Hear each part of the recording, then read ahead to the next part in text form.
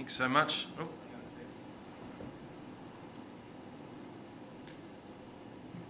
Reminds me, we've got some question time a bit later, so please ask a question, slido.com, hashtag HBSP. There might be some questions coming out of chapter 46 and 47 of the book of Genesis, which we're going to look at this morning. In the first 10 years of our marriage, Kel and I lived in 10 different homes. We lived in a garage at Heathcote when we first got married, just a garage. And then we lived at Dapto. Then we lived at Newtown, Beverly Hills, Cranebrook in Western Sydney, Landilo in Western Sydney after I burnt the kitchen down in the Cranebrook house, Wahroonga on the North Shore, then Pymble, then the house down the road here in Helensburgh, and then the house right next door here in Helensburgh. And living in so many homes in such a little amount of time leaves you thinking about what are the best features about each of the homes in which you live in. When we lived in Newtown, the best feature was where the clothesline was. Being in inner city Sydney, we had to climb up on the vanity of the bathroom, open the window, climb out the window onto the roof, and that's where our clothesline was, to hang out our clothes. It's a fun feature. Put it in your new home. It's going to be a great trend that'll catch on around the place. The house that I'm in currently, I love the way the house that I'm in currently has the veranda all the way around. It's actually good for my laziness. It means the gutters aren't so bad, but it's also good for shelter and shelter out of the rain and the sun, and I love that as well. But I am aware that the house that I live in is not my house. It's your house. I've told that to the youth group kids before. They find that hilarious. I say to the kids, it's not my house, it's your house. They say, does that mean we can come over whenever we want? Oh, if you want to. It doesn't really worry me that much, but if you want to, fine, do what you want. But it's your house, isn't it? It's not my house. It's your house. And I don't say this for sympathy, but if I don't have the role of minister, I don't have the house. Simple as that. If I'm out of the job, I'm out of the house. And I have to be honest with you, and being honest as a minister in the pulpit's always unwise, but anyway, I'll be honest with you. After 43 years of life, I see my friends beginning to get closer and closer to owning their homes. I find that hard. I find that personally difficult. In my bad moments, I envy them. And I think to myself, if I don't have this job, I have no house, I have nowhere to live. And I envy them. But in my good moments, I actually rejoice about that reality. And I rejoice about it because none of the 10 homes that I've lived in since we've been married are actually a home. Neither this one, nor the one in Newtown, nor anyone in between, or even the garage that we first lived in. None of them are a home. And neither is the place that you live. It's not a home. It's a dwelling, it's a shelter, but it's not a home. And actually, the fact that I don't have a home is actually very beneficial for my Christian faith because it changes everything. It changes the way you see life. This morning, we're going to be confronted in our Western world with this idea that where we live is not our home. It's very hard for us to get our heads around this, but this is what chapter 46 and 47 of the book of Genesis are all about. Our home is somewhere else. And that's great news for us because it changes our outlook on life completely. Like I mentioned, we're going to look at Genesis 46 and 47. We're also going to have a question time afterwards, so please do ask your questions. I'm going to pray, then we'll dive into God's word together. Heavenly Father, be with us. We need your help always to understand your word. Give us your grace so that we might understand it and put it into practice in Jesus' name. Amen. Well, moving house is the pits, isn't it? Boxes everywhere. You've got to fill them up. You've got to work out which room it belongs to right on the top of it. And like I've said, we've done it plenty of times. But I don't know whether it's worse, a shorter move or a longer move. When we moved from the house down the road here, literally up the road up here, we didn't employ removalists. That was a terrible mistake. We walked everything up the road. That was a bad idea. A mate of mine moved from Engadine to Townsville. 22-hour drive to get all of his stuff there. And I know some of you have moved house overseas before. I cannot imagine how hard that must have been. But not many of us have moved house at 130 years of age, like Jacob, Joseph's dad. He moves house in this passage at 130 years of age. No thanks, I reckon. No thanks. And in chapter 46, we see Jacob take off to visit his son Joseph. You might remember in this narrative that we've been looking at, Jacob had finally found out that his son, who he believed was dead, was no longer that way. It wasn't dead. He wasn't dead. He was actually alive and down, leading the way in Egypt. But he's worried about making the journey. He's worried about making the journey from the land of Canaan in which he lives to going down to Egypt. Well, why would he be worried about something like this? Well, Jacob, you might remember, is the centerpiece of this passage. We're told back in chapter 37 that this is the account of Jacob, because he is the one who carries the bloodline promises of God. And you remember these promises, land and offspring and blessing. God had promised a land to his people. And now it would appear as though he's going to give up that land and go and live in Egypt, which is not the land that God gave to his people. Indeed, Abraham had walked through Egypt and been told not to stay there. Isaac had been told outright not to go there at all. And now Jacob seemingly is being told to go down to Egypt. Is this right? To leave the land of the promise? Well, look at chapter 46, verse 2. Knowing that he was worried about it, God spoke to Israel, remember that's Jacob's name as well, in visions of the night and said, Jacob, Jacob. And he said, here am I. Then he said, I am God, the God of your father. Do not be afraid to go down to Egypt, for there I will make you into a great nation. I myself will go down with you to Egypt, and I will also bring you up again, and Joseph's hand shall close your eyes.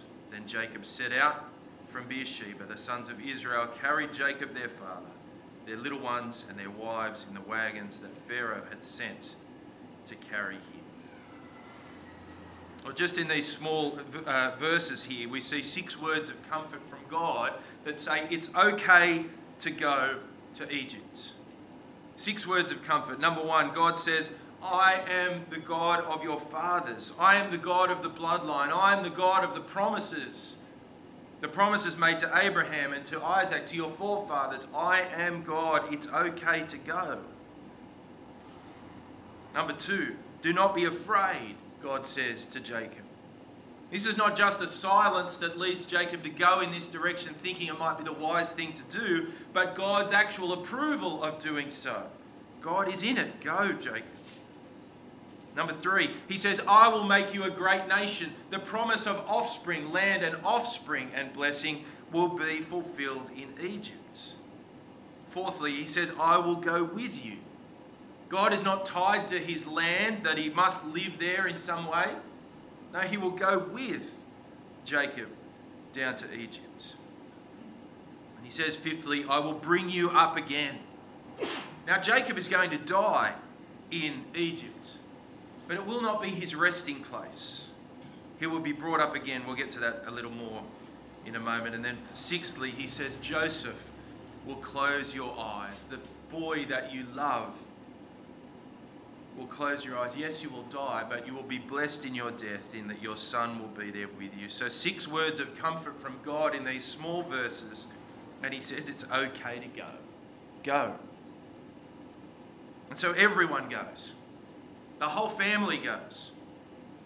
There is no safety net left behind in the land of Canaan. Now think about that for a minute. God had placed his people in this wonderful land.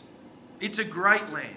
And now they're all going to get up and they're all going to go down to Egypt. Now what do you imagine would possibly happen under those circumstances? They've got this wonderful piece of land, they get up, they leave. What's going to happen? Well, it'll take about 10.5 seconds for some other group of people to come in and take over that land, won't it? Have you ever been for a picnic on Australia Day down at Bonnievale? We have, a few times. You've got to get there at 3:30 in the morning to stake your spot, put up your little shelter. But what happens when you finish for the day? Well, when you finish for the day and you want to go home because you woke up at 3:30, so you've only lasted until 9:30 in the morning, you pack up all your stuff and someone is, bang, ready to take that spot straight away, aren't they? Because you've got the front row position down at Bonnievale. How wonderful is it? And yet no one in Canaan stayed behind to mind the spot. No one minding the spot in Canaan. Everyone left to go to Egypt. It's instructive, isn't it? They could have left someone behind to mind the spot for many years, but they didn't do that. And for the next 400 years, God's people would find Egypt as their home. They would be away from their real home and be in the land of Egypt. And so Israel, not just the person, but the nation, moves and takes the promises of God to Egypt. And Jacob himself never really saw the promises of God completely fulfilled in any way. He would die out of the land and with some offspring, but not a huge group and not a great blessing to the people, but he trusted God. Look at just these verses of how it's described in Hebrews chapter 11. You'll see it on the screen. I won't get you to turn there. But this is what it says. They all died in faith, not having received the things promised, but having seen them and greeted them from afar, and having acknowledged that they were strangers and exiles on the earth. For people who speak thus make it clear that they are seeking a homeland. If they had been thinking of that land from which they had gone out, they would have had opportunity to return. But as it is, they desire a better country, that is, a heavenly one. Therefore, God is not ashamed to be called their God, for he has prepared for them a city. And then a few verses later it says this, and all these, though commended through their faith, did not receive what was promised, since God had provided something better for us, that apart from us, they should not be made perfect. The writer of the Hebrews is saying Jacob understood that he was following God, that he was following the promises of God. And even if he didn't see the promises fulfilled, he knew that God was with him and he trusted what God was doing in moving him to Egypt. And the writer of the Hebrews goes on to say he didn't see the final promised land in the same way that his children afterwards would. But actually none of them did. God's promises to us are even greater than the promises that were given to those in the Old Testament. Through Jesus, God has given to you land. The New Jerusalem, heaven. He has given this land to you because of what Jesus has done in his death and resurrection, because of what Jesus has done in forgiving you. He has given you blessing, that there might be a place for you where there is no more tears or crying or pain anymore, and he has made you to be a blessing to others around you as we give our life in service to others instead of service of ourselves. And he has given us offspring, not in a physical sense of our own offspring, but he has given us a greater family. It's hard to say in the Western world, isn't it, that there's something better than your nuclear family, but there is. It's called the church. Brothers and sisters, the offspring that will last forever that God has given to us. He has given us through Jesus land and offspring and blessing that cannot be taken away. Greater promises that we grasp onto by faith. Well, as this passage goes on, we find Jacob making the slow and steady trip down to Egypt. And in it, we see the provision of God. As the journey is almost over, Judah, one of the boys, you remember, the fourth born child, but the one who has really stepped forward as the leader, is sent ahead to find Joseph and to find a conversation with him.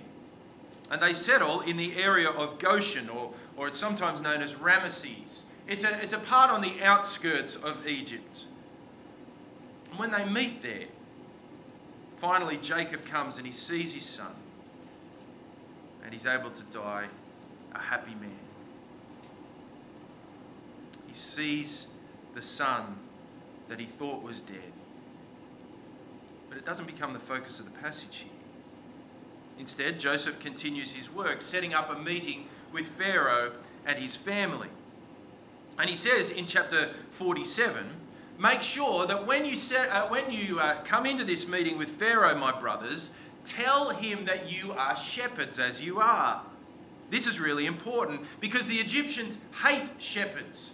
They want to get rid of the shepherds as much as they can. They want to push them to the outskirts of society, but that's actually good for us because the best land in all of Egypt is the land of Goshen, in the outskirts of the land. Say to him, we're shepherds. We know you don't like us being around, so can we have the land of Goshen? That's what happens. Look at chapter 47, verse 5. Chapter 47, verse 5. Then Pharaoh said to Joseph, your father and your brothers have come to you. The land of Egypt is before you. Settle your father and your brothers in the best of the land.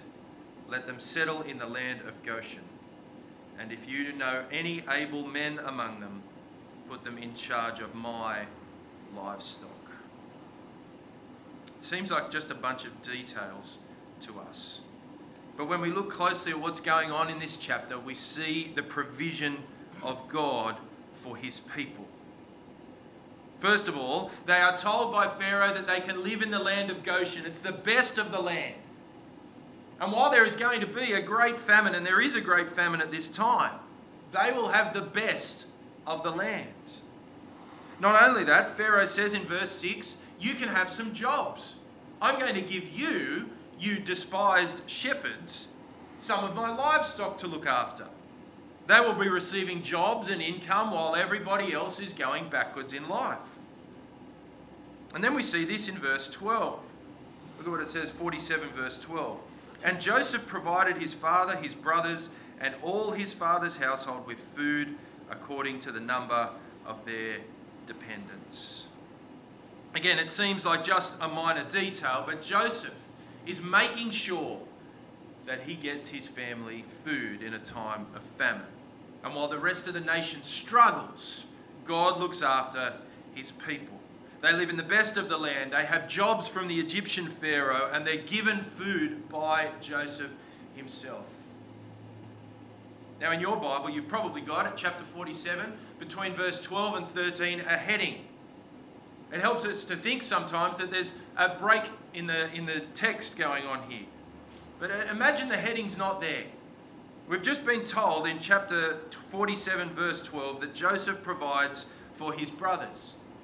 And then in the next few verses, from verse 13 through to verse 26, we are given a stark picture of what life is like for the Egyptian people. The Egyptian people have no food. And it's so bad that they give up their animals and sell them for the food. Once they've run out of money, they sell their animals for food. And once they've run out of animals, they then sell their land for food. And once they've run out of land, they sell themselves to Pharaoh as slaves in order that they might receive food. That's what verses 13 to 26 tell us. Meanwhile, look at verse 27. Then verse 27. Thus Israel settled in the land of Egypt, in the land of Goshen, and they gained possessions in it and were fruitful and multiplied greatly. You see what God is doing for his people? He has given his people the best of the land. Pharaoh has given them jobs to look after the livestock, and bear in mind that the amount of livestock that Pharaoh is getting is only increasing more and more as the people of Egypt sell all their animals. So the job gets more and the pay gets more, and Joseph is consistently giving his family food all the way through. And God's people prosper in the land. See, verse 12 and verse 27 are like bookends. God is providing for his people, and in the middle, Egypt is in all sorts of trouble.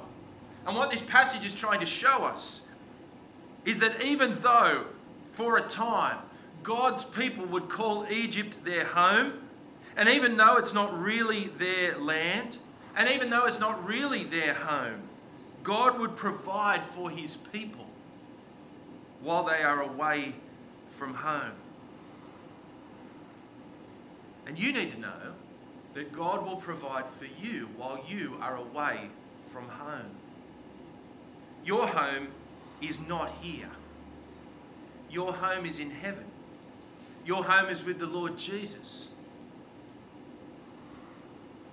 It has been won for us in Jesus, and we are pilgrims passing through in this world. And yet we are told in Matthew, as we saw last week, that God will provide for his people. As we focus on our heavenly home, as Matt told us last week in the book of Matthew from the Sermon on the Mount, we are not to be anxious about the things of this world, even though it's a natural reaction from us. We are instead to focus on our heavenly home and know that the Lord will provide for us. It's fascinating, isn't it, what we're like as people. Anxiety about life is a natural reaction that we all have. It's common for us. But sometimes we mix up the type of anxiety that we have. And the anxiety that we have is more like the people of God in the Old Testament. Remember the people of God in the Old Testament? God provided for them as they wandered around in the wilderness for 40 years. And God provided manna for them over and over and over again. Their anxiety was not about having enough manna to eat. Of course, they had plenty of manna. Plenty for each day. But the anxiety came from it not being the right type of food. We like food better in Egypt. God, I know you're providing for me, but can't I have the good stuff? We say the same thing, don't we? God, I know you'll provide for me in food, but it's not the right type. I know you'll provide me with shelter, but I'd like better shelter, please. I know you provide me with a job and income, but it's not really the way that I'd envisaged it. You see, God's promises are to provide for his people while they are away from home. And you and I both need to know that God promises to provide for us, for each one of us in the Lord Jesus Christ, while we are away from home. This is not our home. And yet God promises to look after us in these years away from home. And yet, we find out in this passage that after 17 years of living in the land of Goshen, Jacob will die. Now, of course, as we look at it, we don't see this as being a provision from God, do we? But God gives us what we need, not always what we want. See, it's hard for us, isn't it, to see an application from a passage like this for Christians all around the world. How is it possible that there are Christians around the world in famine with no food today whatsoever, and to say that these passages are true, that God will provide? And frankly, how is it that those famine-stricken Christians are so joyful? Well, it's because they see life the right way up. They realise that when Jesus speaks in the New Testament about clothing, what he's talking about most of all is clothing us with the righteousness of Christ, more valuable than anything we can put on our bodies. And when Jesus speaks about spiritual food, he's talking about his body that we eat by faith. And when Jesus is talking about the water we need, he's talking about the living water that refreshes our soul and gives us new and eternal life. And Jesus always gives us these things that we need. Spiritual clothing and food and spiritual food and spiritual water. Not to mention all of the daily gifts that he gives to each one of us day to day. Well, the final piece of this passage opens up for us a strange ritual at the end of Jacob's life. Come with me to chapter 47, verse 29. And when the time drew near that Israel must die, he called his son Joseph and said to him, "If now I have found favour in your sight, put your hand under my thigh and promise to deal kindly and truly with me. Do not bury me in Egypt, but let me lie with my fathers. Carry me out of Egypt and bury me in their burying place." He answered, "I will do as you have said." And he said, "Swear to me." And he swore to him. Then Israel bowed himself upon the head of his bed. Now, one small detail here is that his dad, Jacob, as the dream said back in chapter 37, bows his head towards Joseph, just as the dream said he would. But what takes our attention here is the strange promise ritual of putting a hand under the thigh. What does all of that mean? Well, in some ways it doesn't really matter. It's about a promise. And the promise is this: you must promise me, Joseph, when I die, don't leave me here. Don't bury me in Egypt. Take me back home where I belong. And this is a statement of the faith of Jacob. He knows the promises of God. He knows the land that God has promised to his people, and there'll be more of this next week. But in the meantime, we must ask ourselves the question, where do we belong? For the Christian, this is not our home. You know that classic movie, The Castle? Daryl Kerrigan, what does he say? It's not a house, it's a home.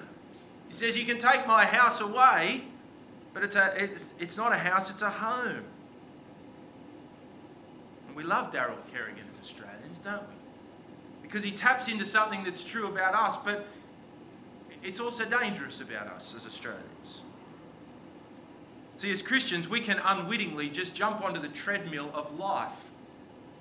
The treadmill of life that everybody else is living. What does it look like? Well, you work really hard at school and you study as hard as you can. Then you get the best job you possibly can. Then you get the best home in the best part of the world that you possibly can. Then you keep working and give your kids the best opportunity that you possibly can. And then once they've had the best opportunity, you build up a nest egg and give it to the grandkids the best way you possibly can. And then you give all of this stuff away at the end to all of your family in the best way you can and bless them. And it's a really wonderful thing, but it's dangerous. Because it says what matters is in this world. And that this is our home. Where's your home? Is it in your property? Is it in the job in which you're working just to make sure that you won't lose the property that you have? I know someone will say, this is not a right time for talking about property and finances, Steve. I get it, but it's what the passage is saying. Where's our home? Where's our investment? Where's our security? Do we worry as much about our spiritual inheritance as our physical inheritance? See, none of these things are wrong. But it's misguided to follow the treadmill of the world around us and not question it. The month of May is always an interesting one for me. I spend more nights away from home in the month of May than I do at home. It's just all speaking on camps and different conferences and bits and pieces, and I'm away from home more than I'm at home. One of the guys that I consistently go on a conference with, we end up sharing the same bedroom in one of these houses that we stay in almost every time. I don't know how it works that way. But he's a very interesting character, and he's very different to me. We're only there for 3 days on this particular retreat, but he makes sure that he hangs up his clothes on clothes hangers and puts them in the cupboard for the 3 days that he's there. For me, there's just a pile of clothes in the corner because it doesn't really matter. I'm only there for 3 days. That's how I view life. That's how I view that. That's there. Now, it's not right or wrong, is it, to hang up the clothes or to put the clothes in a corner? But you and I need to remember that life in this world is like a 3-day retreat. Doesn't mean what we do in this world doesn't matter, whether you put the clothes in the corner or you hang them up. But if my friend hung the clothes up in the wardrobe, thinking that he was going to be there for 30 years, I'd have to have words with him. Mate, something's wrong here. You're only here for 3 days. And we're only here for a 3-day retreat. Where is your focus? Your heart and your hope, your attention, where is it given to?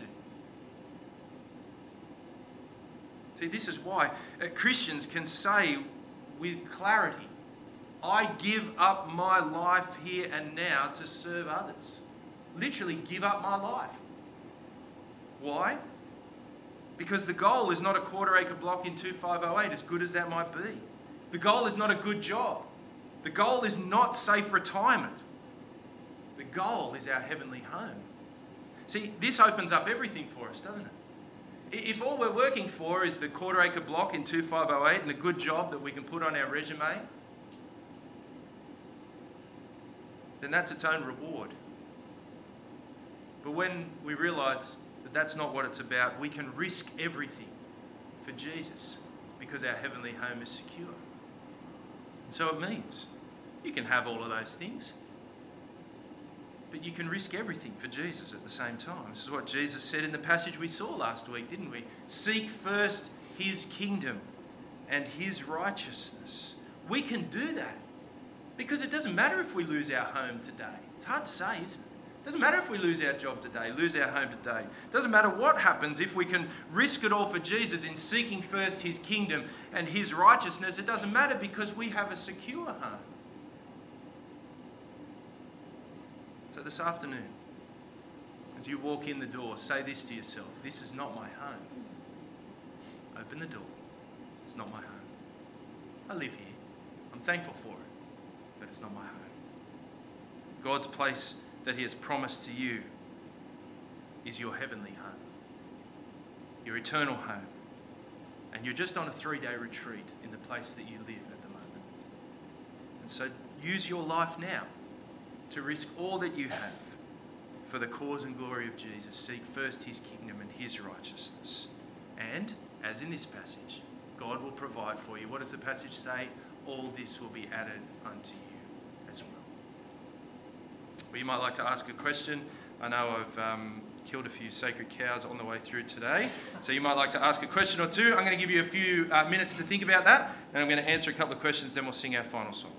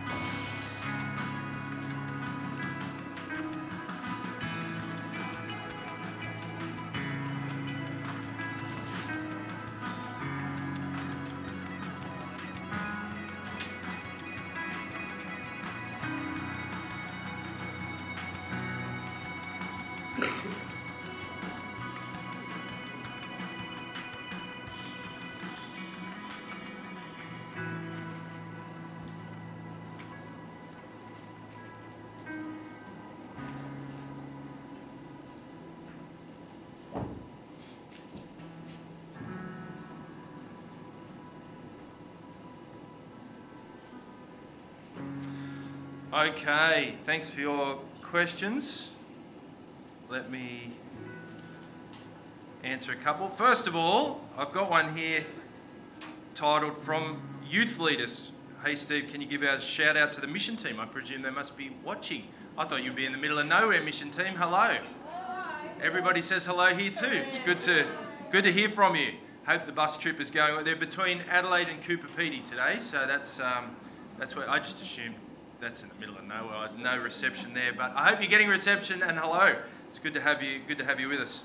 And please keep praying for them too. That'd be a great thing to do, as we do. All right, a couple of other questions about the talk here.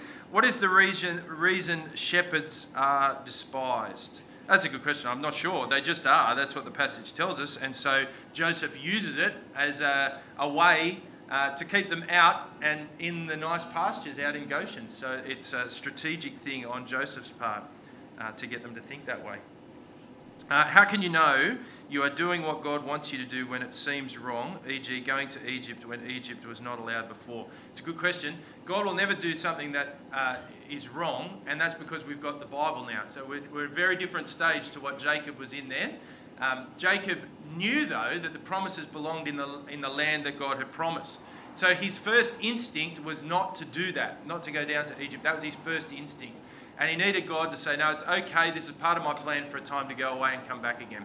But God will never cause you to disobey his commands. That's just true. You've got his word, and disobeying his commands is not something we're allowed to do. That's just not what we're allowed to do. So God is never going to get you to go against his word. It's a straightforward one in that regard. And so we've got to know God's word and have other people in our lives that know God's word and have that going through our veins, as it were, to make sure that we're doing what God wants us to do, which is obeying him. Next one, 46 verse 4 says, bring you up again. Could that be a reference to being raised with Christ when Christ returns?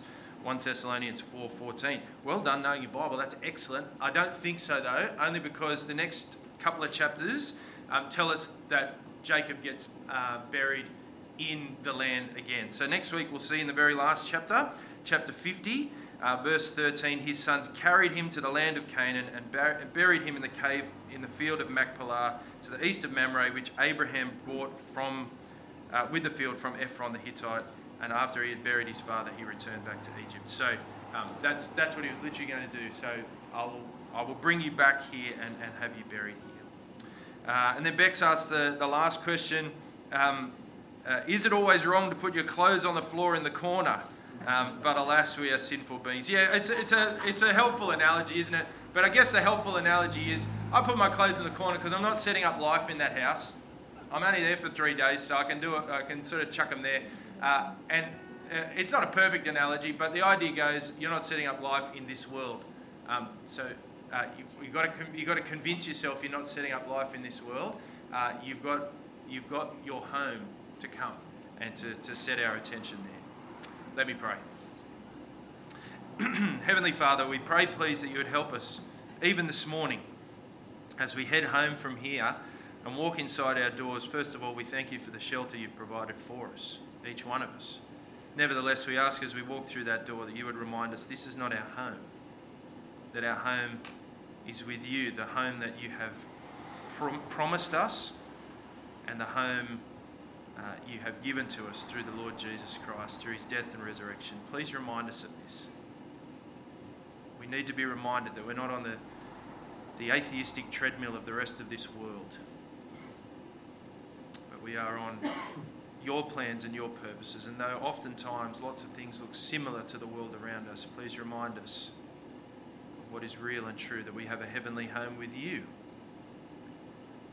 And this is a wonderful thing that we must live our lives for. Please help us, we ask, to therefore seek first your kingdom and your righteousness, and know that we will be provided for. All these things will be added onto us, that we will be provided for while we are away from home. We thank you for this passage that reminds us of this truth. We ask, please, that you would extend our minds and our hearts to see what your word is saying, that we might trust you and your purposes for our life in Jesus' name. Amen. Well, we're going to stand and sing this final song, O Lord, my rock and my